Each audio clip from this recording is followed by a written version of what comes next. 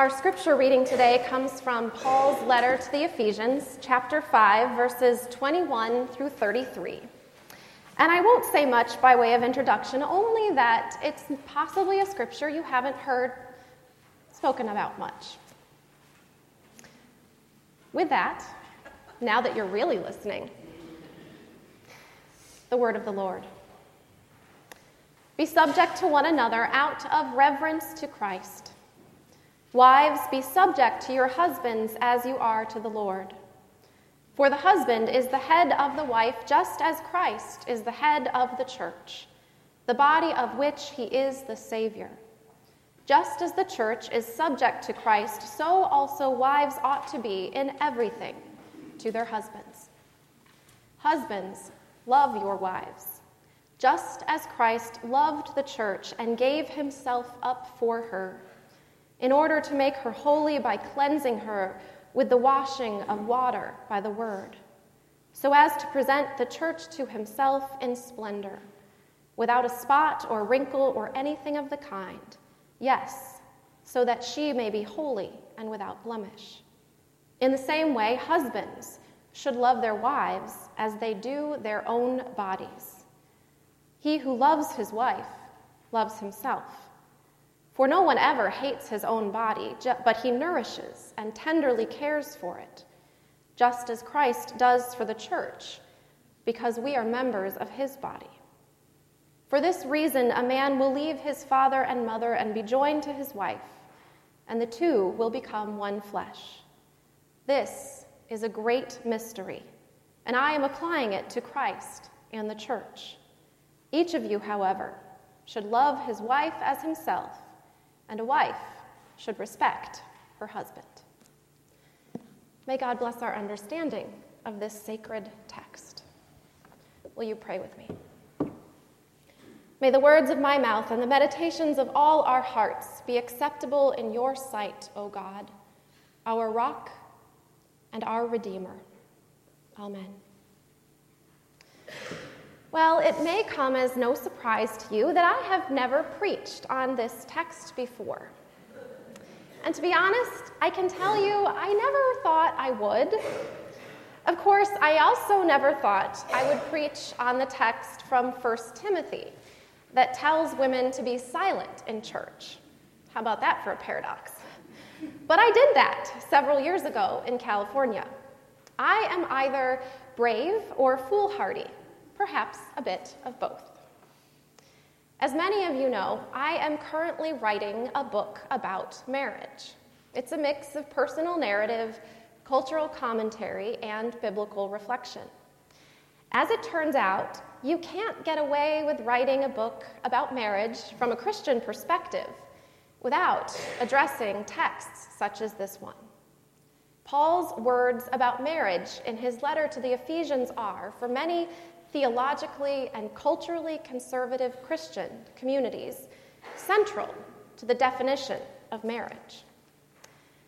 They don't, however, tend to be central to the way marriage is understood and talked about in progressive mainline communities such as ours. But here's the thing.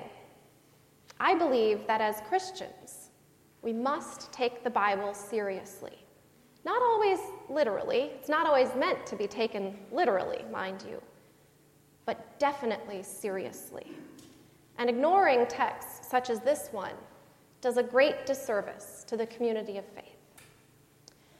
I can tell you, I remember hearing this scripture read once from a pulpit in my lifetime, just once. I was at my friend Twyla's wedding just a few weeks before my own wedding day, as the minister of her conservative Baptist congregation began to speak of wives submitting to husbands. My friend Laura Lee, seated in the pew next to me, grabbed my arm. The minister went on to explain to the bride and groom the hierarchy that would forevermore structure their marriage, the roles that would govern their relationship. As the husband, Lucas would be the head of their household. He would make the decisions. He would report directly to Christ. As the wife, Twyla would submit to Lucas's spiritual and practical leadership. She would report directly to Lucas. She would accept his authority in their house and in her life. So by the time the pastor concluded his wedding homily, my flesh was marked with a constellation of half-moons. Loralee, still holding my arm, had taken her feminist fury out on it with her fingernails. On the drive to the reception hall, we soberly debriefed the wedding amongst ourselves. Twyla had always been one of our brightest and most grounded friends. She was independent, confident, talented. She transcended the boy craziness that marked so many of our peers. I make no comment about my own boy craziness or lack thereof. None whatsoever. Loralee's eyes, though, filled with tears. Her anger had given way to anguish. I feel like Twyla just willingly subsumed her whole existence to a boy. At the time, I fully agreed with Loralee's assessment. I grieved the presence of an oppressive teaching in the sacred text of my own religion. I was a Christian and a woman, but I certainly wasn't that kind of Christian woman. I had no intention of becoming that kind of Christian wife. I still find that pastor's application of the text problematic. I have to admit, however, that my assumptions about Twyla did not pan out. Even though Twyla willingly entered a marriage of intentional inequality, she never stopped being bright and grounded and independent and confident and talented. She seems, from the outside looking in anyway, to be quite happily married. And Twyla is not the only woman I know who interprets the Bible this way, who has disrupted my assumptions. These friends have forced me to acknowledge that theologically and culturally conservative Christianity does not necessarily make for oppressed and downtrodden women. To be sure, that isn't to say that women in hierarchical marriages are never oppressed or downtrodden. Sexism is a real problem in both the public and private sphere. And when religion is used to justify oppression of any stripe, people of faith should speak out. The irony, though, is this. In its original context, this text was not intended to subjugate women, but to raise them up. Paul was writing, as we know, to the community in Ephesus, a Greek city. Women in ancient Greece did not have an abundance of human rights. They were not considered equal to men. As backwards as this text can sound to contemporary ears, it was in fact pretty darn progressive in its original context. It's easy to get stuck on the part about wives being subject to husbands. But the passage does begin, be subject to one another out of reverence to Christ.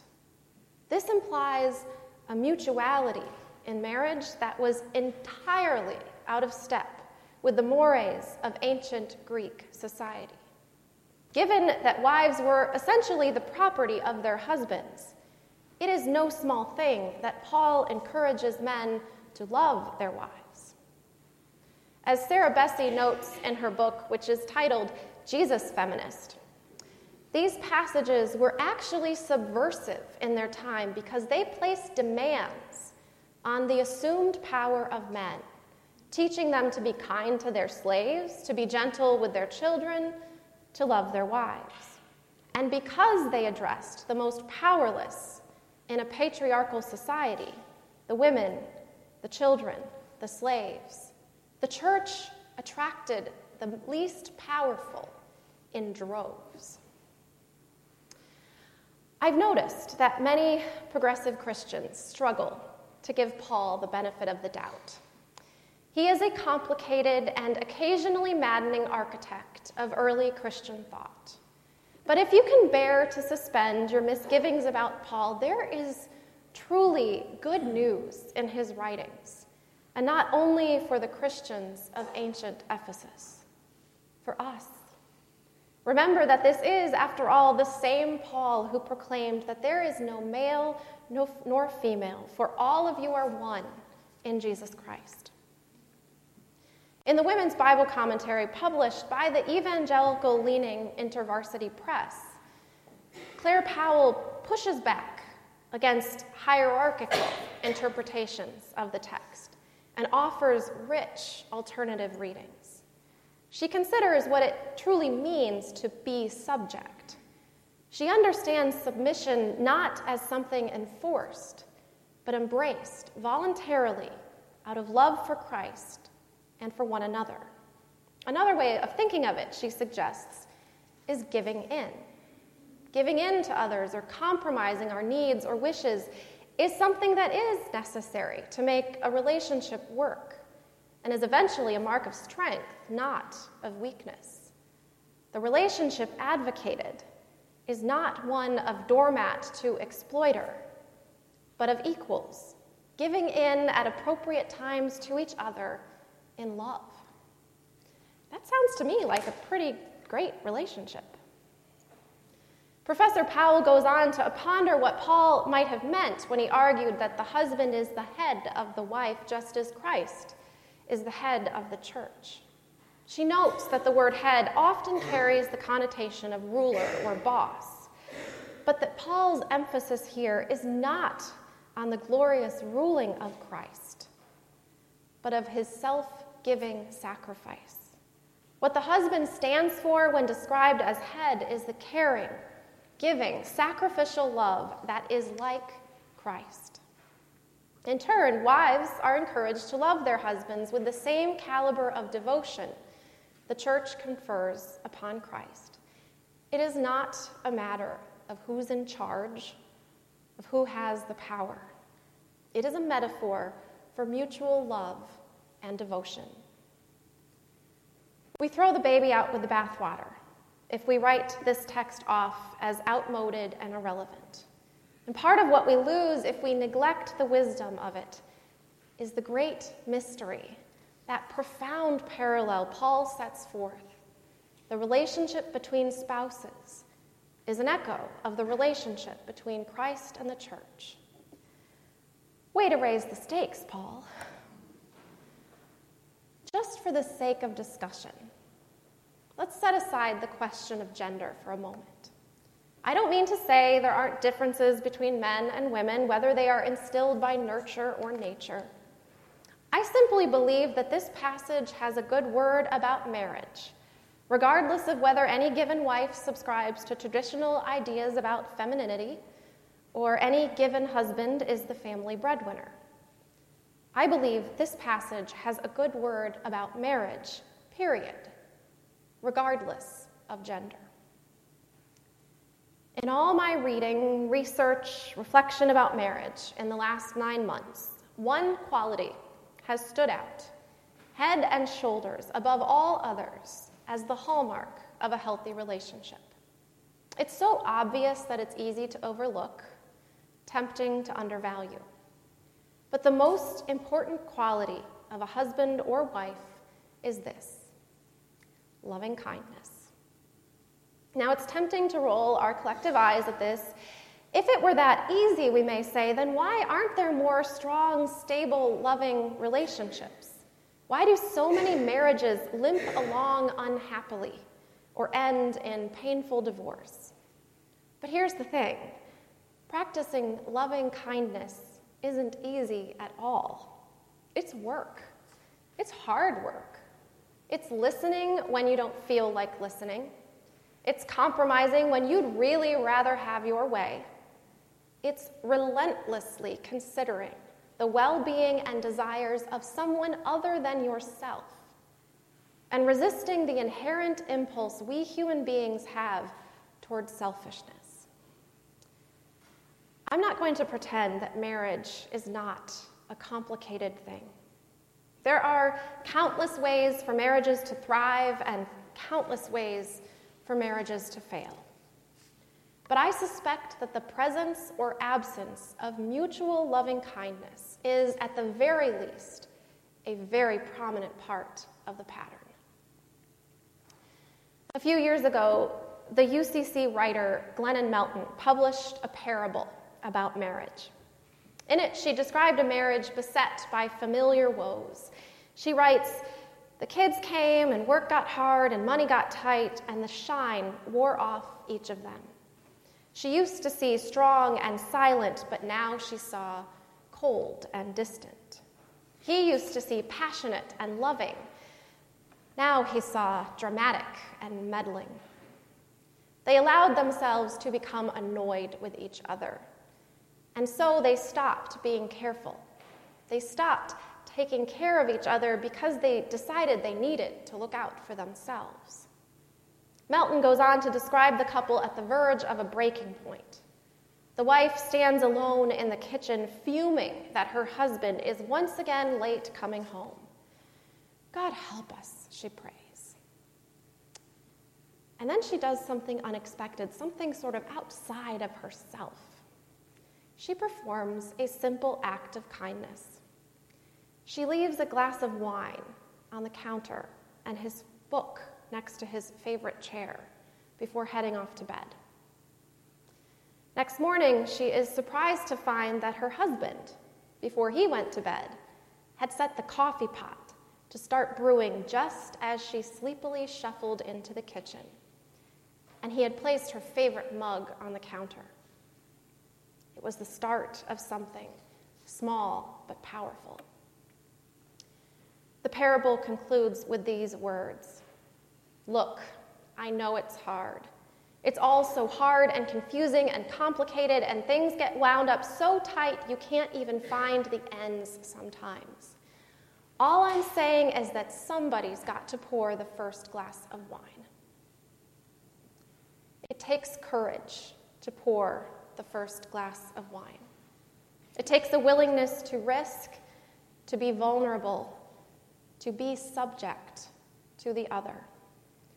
We may well not have what it takes to be in right relationship with anyone if we are not allowing ourselves to be guided by the Holy Spirit. We love because God first loved us. How better to learn the ways of sacrificial love, but from the one who laid down his life for his friends. Earlier in this letter, before Paul begins handing out his practical advice, he offers this prayer for his readers. "I pray that according to the riches of God's glory, he may grant that you may be strengthened in your innermost being with power through his Spirit, and that Christ may dwell in your hearts through faith, as you are being rooted and grounded in love." This is my prayer for husbands and wives, for parents and children, for friends and neighbors, as we seek to live and love faithfully. Amen.